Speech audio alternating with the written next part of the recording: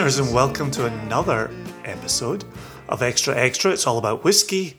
I'm your host, Jason JY.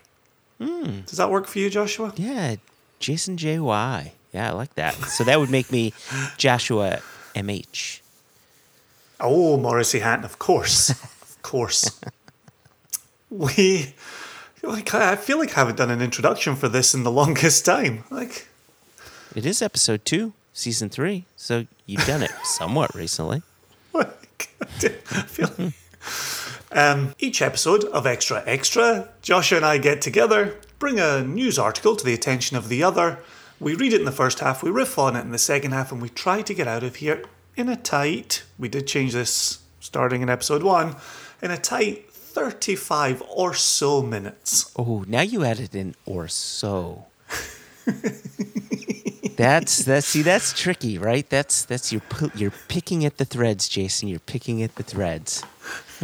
Well, I know that sometimes we use a lot of sentences, and sometimes those sentences contain a lot of words, and sometimes we do go on a bit. But we do have fun. We do, and hopefully the listeners have fun as well. So this week, in this episode, we're going to pull from the Pittsburgh Post-Gazette. And something interesting has happened here. Mm-hmm. The editorial board of the Pittsburgh Post-Gazette have come out this day, January 31, to have a real proper position on some legislation that is happening. I also just noticed, because I don't read a lot of online newspapers, I just read today's date from the very, very top of their website. So this was actually posted January 30, which was yesterday. Correct. As we're sitting here recording. Interestingly, the timestamp is 5:30 a.m. Yeah, they were up and at 'em, like, we got to get this article out immediately. I imagine the editorial board pulling an all-nighter Saturday evening with beers and spirits, and they figured this out. So the title, very simply, is Booze on the Ballot. That really hides what the rest of this article is about, which is something pretty gigantic that you and I have been talking about for the last couple of years. Oh, yeah. A while now. Yep. So here we come. So remember, we're listening to the editorial board of the Pittsburgh Post-Gazette here. Do it. Republican state lawmakers, after decades of getting thwarted by either members of their own party or a governor from the other party, are once again trying to slay their white whale and Pennsylvania's white elephant, the Pennsylvania Liquor Control Board. So they've really come out hot here, right? They're now trying to slay the entire control board. And apparently they have an issue with large mammals. And from a landlocked state to go after a whale. It doesn't make sense. Anyway, Ahab, continue. But here comes a position. The editorial board says, once again, we desperately hope they succeed. This time, supporters of privatization have wised up. This is written so deliciously colloquially that I'm here for what they're bringing. They know, this is the supporters of privatization, they know their cause is enormously popular. 60% of voters supported the end of the state stores, reported a 2013 poll. 9 years ago. 9 years ago, 60% said, hey. Right. But they keep running into state officials whose connections to special interests, not to mention lack of imagination, make reform impossible. In 2015, Governor Tom Wolfe vetoed a popular privatization bill. That's all they've got to say about former Governor Tom Wolfe. Now, Representative Natalie Mihalik, Republican for Upper St. Clair, has proposed bringing the question of privatization to where it belongs, the people. She has introduced a state constitutional amendment that both legislative chambers in 2 consecutive sessions would need to pass before voters could have their say by referendum. They really are looking to begin a longer process here. This is right. This is It's not an overnight move here. Exactly. The editorial board continues. In a state with too much archaic and inefficient government. Oh, here we go, Joshua. Hold on tight. Does anyone know what a prothonotary is? Prothonotary, so... I have lived, I think, 47 and a half long years without encountering prothonot. Listen, Jason, being within the community of those afflicted by prothonotary, I wouldn't. This is not a laughing matter. So, please. Well, I laughed because I looked it up, and the dictionary gives it without an H. However, there is also a version with an H. And then I've read the description, and it hasn't helped me any. A chief clerk in some courts of law, originally in the Byzantine court. Oh, jeez. Dude, I'm just here for the whiskey talk. All right, continue. The PLCB is the very worst of it, where it is too much archaic and inefficient government. There you go. Veterans of the liquor privatization debates know the history well. The Commonwealth's alcohol bureaucracy was founded in 1933 by a prohibitionist, Governor Gifford. How would you pronounce that in America? I pronounce that Pinchot, but I don't know how you pronounce that in America. Well, initially I was thinking Pinochet, but that's a very different bit of history there. I think Pinkett? Probably Pinkett. Pinchot. In American English parlance, I would say Governor Gifford Pinkett. Pinkett. And the editorial board's position here is that he enacted this solely to make the purchase of wine and spirits as unpleasant as possible. He succeeded beyond his wildest dreams. That's the article. That's the editorial group saying that, not you, Jason. That's the editorial. Yeah, correct. Yeah, and that's what I was gonna say. Like, they are just dripping with venom in this. Like, you can tell they are PA folk who go to their local liquor stores, and they're just fucking raging every single time, right? They're like, oh, I need to buy this. Take my money. Oh. I'm mad as hell, and I'm not going to take it anymore. Yes. Meanwhile, see you next Sunday, Tony. So the persistence of the PLCB testifies to 2 enduring truths about politics. First, an entrenched bureaucracy, no matter how unpopular and inefficient, is almost impossible to break. And second, an eclectic but well-funded and passionate alliance of special interests, no matter how undemocratic, can wield extraordinary influence.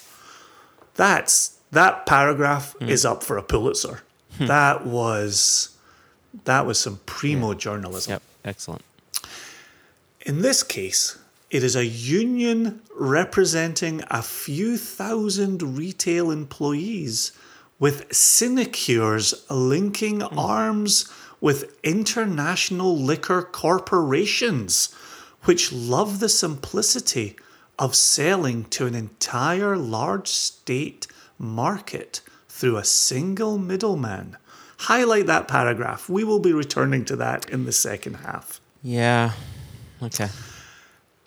They'll try to convince Pennsylvanians that anarchy and cataclysm will befall the state without the enlightened hand of the PLCB guiding their alcohol purchases. But crossing a state border, any state border, is enough to see it's all smoke and mirrors. They'll also say a constitutional amendment is a blunt instrument to deal with a complicated maze of rules and regulations. But when privatizers try to slay this dragon, if you remember, it started as a whale, became a moose along the way, no, a white elephant, became a white elephant, is now a dragon. And it also went from mammals to reptiles, right? Because dragons, as I understand, lay eggs. So it's interesting. It's cross species here, this whole entire... And literature, right? And literature, yeah. So, yeah. Let's ask St. George about the dragon later. Anyway, continue. Right? So, but when privatizers try to slay this dragon with 1,000 cuts, they got nowhere. Ooh. Maybe the gleaming sword of an amendment will do the trick, and state officials can sort out the details later. The PLCB, this is our final paragraph, Joshua. Yep.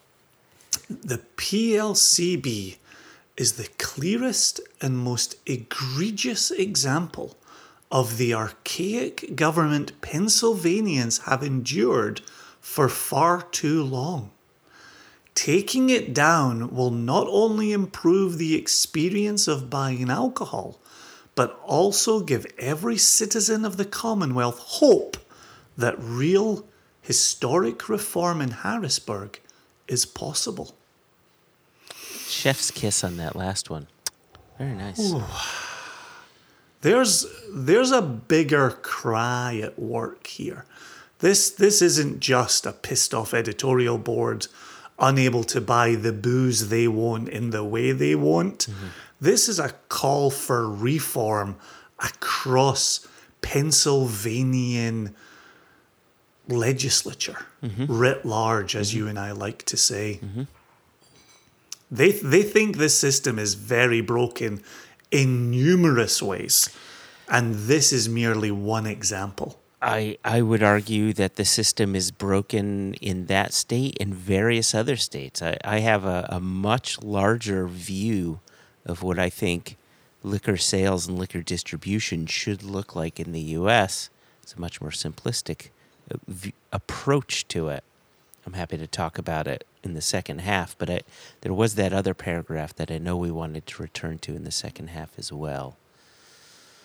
This is interesting. I'm excited to pick apart at these threads.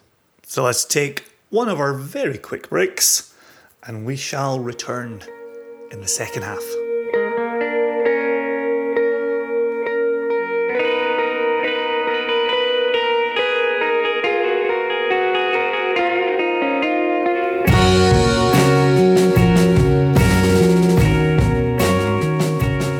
So interesting to be reading something like this after you and I have spent COVID time talking about how distilleries stay open and get product to consumers, and retail stores seeing huge upticks in their sales of liquor, but at the same time seeing old standbys be the real popular items here.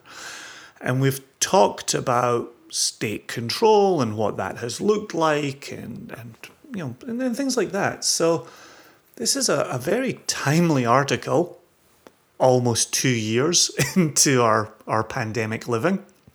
So I know that I had highlighted a paragraph that I wanted to return to in the second half, but just in hearing this article and thinking about this, what are your initial thoughts in being presented with this article? Well, I couldn't help but think back to the 20 teens when the state of Washington went through their own change from a state-run liquor board to privatized shops, and people were excited, right? That people rallied behind this. People voted for this change. Unfortunately, they find themselves now within this position of paying the largest state taxes, I think, of any state in the 50-state union. And I think it was the state's idea / approach / hope to ensure that the state itself wasn't losing out on any revenue from these liquor sales. But, just by comparison, and this is me throwing on my Impex hat for 2.5 seconds, you can get a bottle of Kilchoman-Macker Bay in most states within the U.S. for around $55, maybe $60, maybe $50 if you're lucky. And in Washington, you're looking at $85, $90, something like that, and it's all tax-based, right? So there's something to be said for privatizing the state's liquor sales, liquor purchases, and hence sales.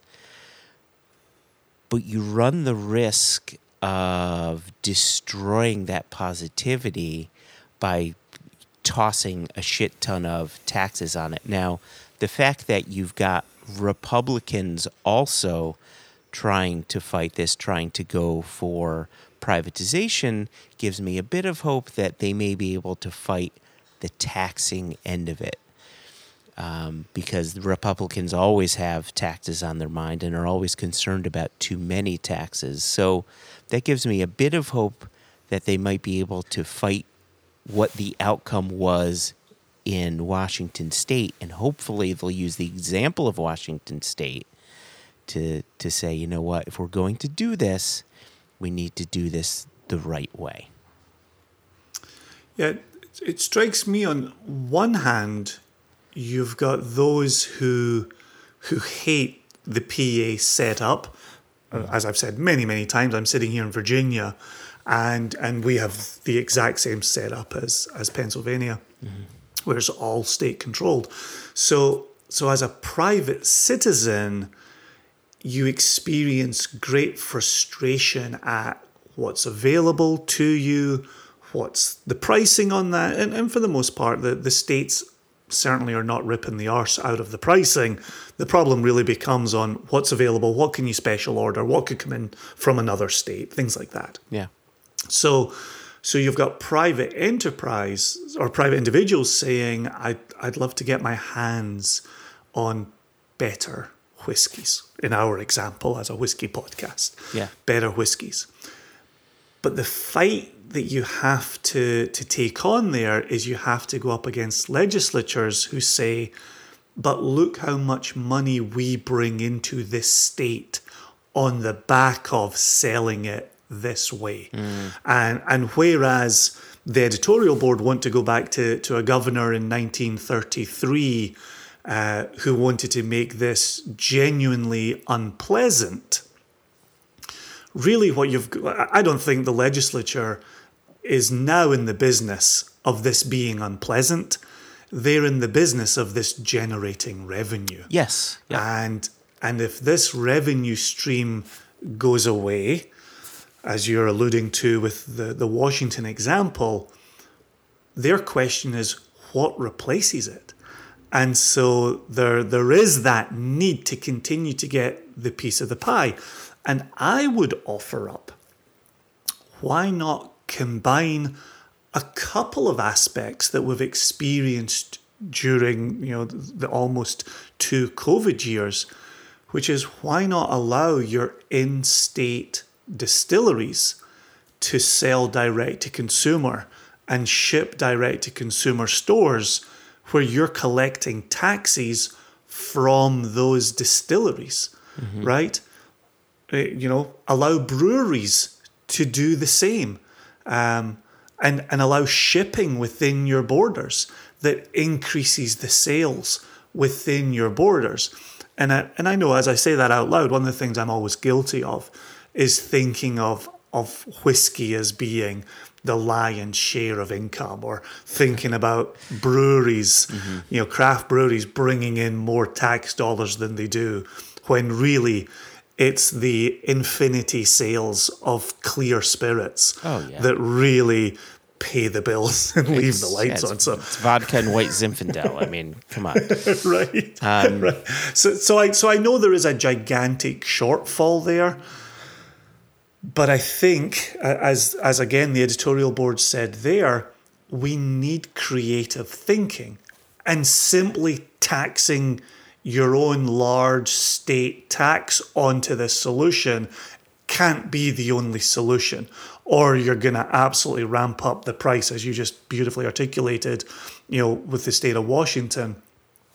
And you're in Pennsylvania, right? Or these folk are in Pennsylvania. If one is in Pennsylvania, you're surrounded by borders. Yeah. You can go into a host of other states and grab the bottle that you want without paying the tax to PA. So they do need to be careful as they're working out how they're going to make up the shortfall.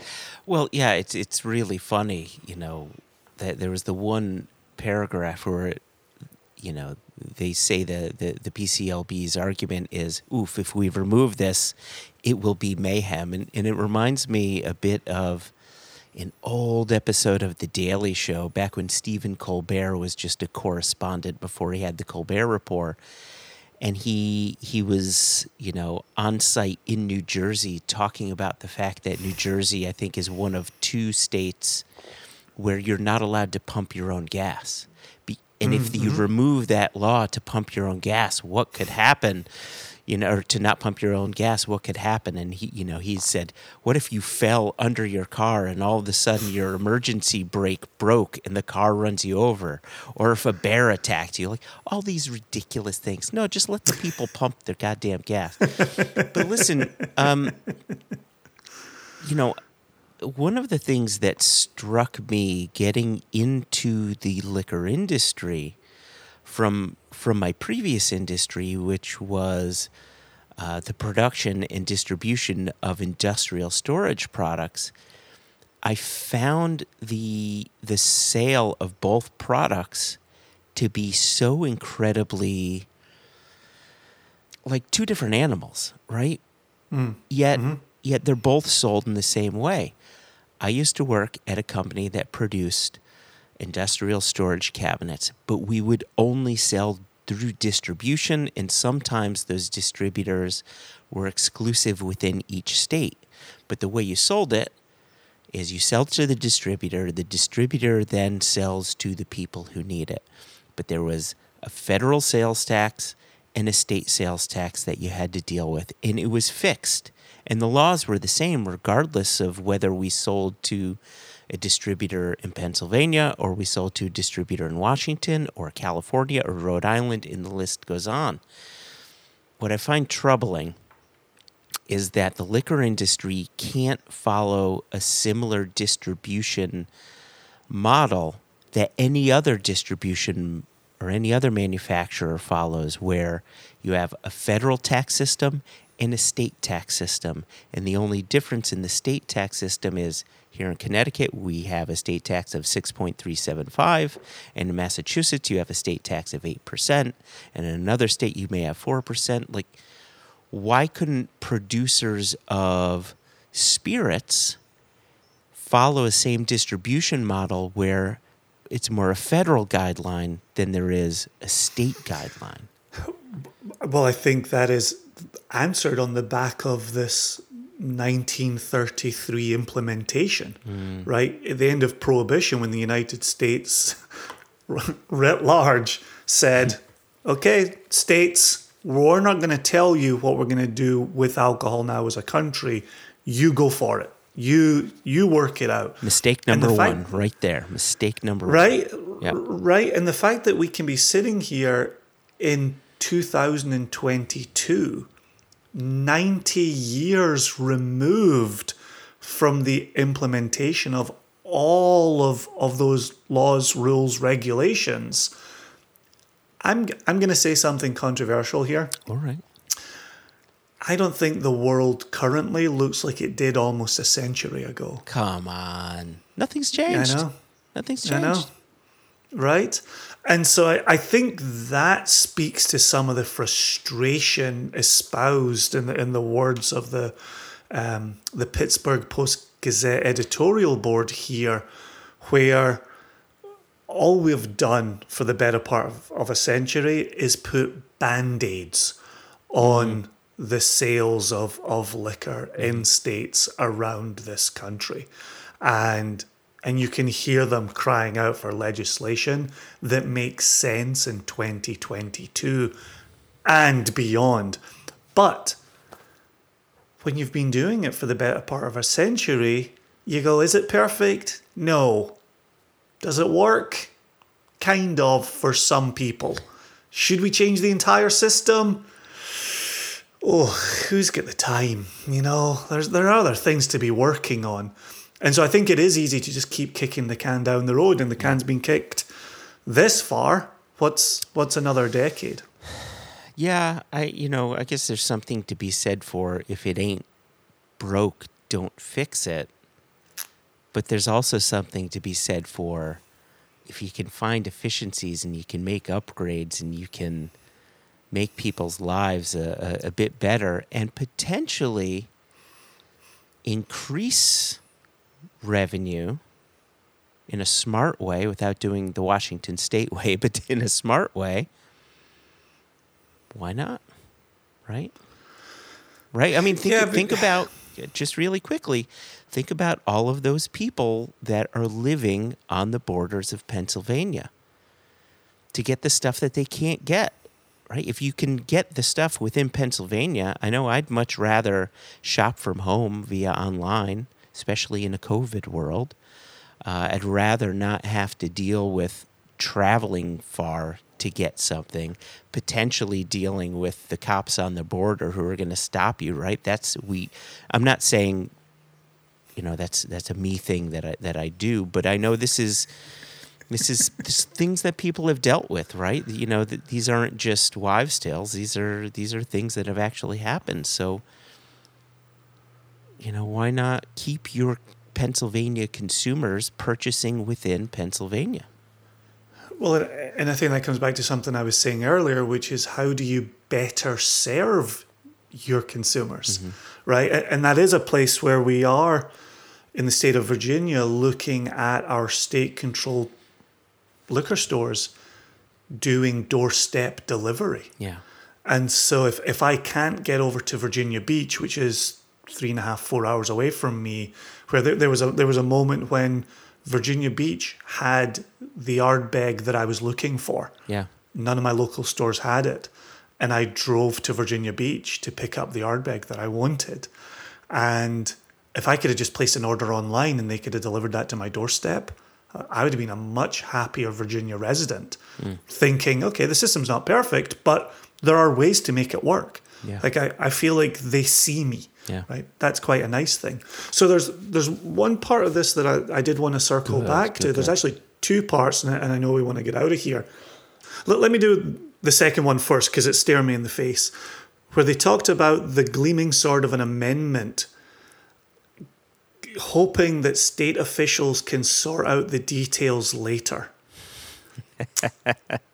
That's not going to work. That's problematic. That's how you get into this type of mess. Exactly. The better part of a century later. Exactly. Where it's like, implement this now. Let's make it hard for them.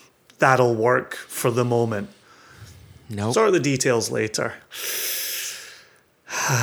They did make me a little bit nervous there. When you're kicking cans down the road and you're applying Band-Aids along the way, it's not a fix. It's a fix that creates new problems, right? For other people, right? Yeah. We're going to come up many, many hundreds of millions of dollars short. We'll fix that later. We'll get to that later. Yep, we'll get there. Yeah. Don't worry about that. So there was the paragraph that articulated the problem, and I don't want to say it is a straw man. It sounds a little bit like a straw man, but where they identify the problem and the aspect that they have to overcome is a union representing a few thousand retail employees with sinecures linking arms with international liquor corporations, which love the simplicity of selling to an entire large state market through a single middleman. Now, yes, there's part of that I understand, and I see, here in Virginia, where unless you can bring large numbers of product to the state control board, where they can put this into, I'm forgetting the number that we've got. I'm forgetting the number. 300 stores across the state of Virginia. I'm not sure if that number's true or not. But anyway, unless you can get stock into all of those stores, they're not interested in talking to you. So we've talked as an independent bottler who, for the great state of Virginia, we can offer you 3 cases. They're kind of like, no, we're not going to file that paperwork. So there is a part of this where I do understand they are looking at numbers. They are looking at volume. Is there that sense, though, from a large international producer that they're just going to call up the state of Pennsylvania or the state of Virginia and they're going to place their order and that's going to go in there? Because that's not how it works. I mean, you can approach the you can approach the PLCB as an importer and say, hey, we want to sell this into your state. The problem is it's simply not that easy. So you end up still working with a distributor and or a broker within the state of Pennsylvania to get them to sell to the state of Pennsylvania so that they get it onto the Pennsylvania website or onto the store shelves or what have you. And so you're still dealing with someone that isn't Pennsylvania. You're dealing with someone who knows how to deal with Pennsylvania. So you're still working within a 3-tiered system, and Pennsylvania being actually almost a 4th tier. Well, and I think here, this is where we start thinking about the Diageos of the world, the LVMH, the Sazeracs, where they are importing their own goods, their own products, and then distributing those through the United States. And I think that speaks to why you don't see the same range, the same options within the state board. Because everything you just articulated, if you're Impex and you're trying to break down that door, there's great energy expended to make it a reality. And that's not to say Impex hasn't done it. Impex definitely has done it, and other importers have done it too. But it's great energy to do it. And so then you got to make sure you stay on shelves and keep the product flowing and have the volume. That's right. But this is why stores. This is why you hire a broker within the state, right? Again, back to the beauty of a distribution model. I really liked what David Stirk talked about in our previous One Nation Under Whiskey, where he said we have to respect our distributors and we have to respect our retailers because they're the ones who are putting in the work to ensure the bottles are on the shelves and come off the shelves. And so that's why a lot of importers will work with brokers within the state to do just that. You hire an organization to sell the product to Pennsylvania, and they have their sales team that help visit the private shops, that go to the bars, that do whatever to make sure that product is flowing and that Pennsylvania sees that product as something that is viable that they want to purchase again. Excellent. I think that's a great place to leave this conversation. I know we could keep going, as is our wont, but I think we've said the things we wanted to say. I thoroughly enjoyed this editorial from the Pittsburgh Post-Gazette editorial board coming out, taking a position on state legislature And I'm sure we'll hear more about this, and I'm sure we'll see this pop up in more places. If you, dear listener, would like to reach out and contact us, the email address remains a constant, questions@onenationunderwhiskey.com. No E in whiskey. If you feel so inclined, you can drop us a note, info@singlecastnation.com. That email will make its way to us as well. But for the moment, Joshua, I'm going to say thank you very much for the conversation. I think that was a lovely bit of coverage. I would say so. I would say you're welcome, but I think I need to say thank you as well. So thank yous all around. Until next time, cheers. Cheers.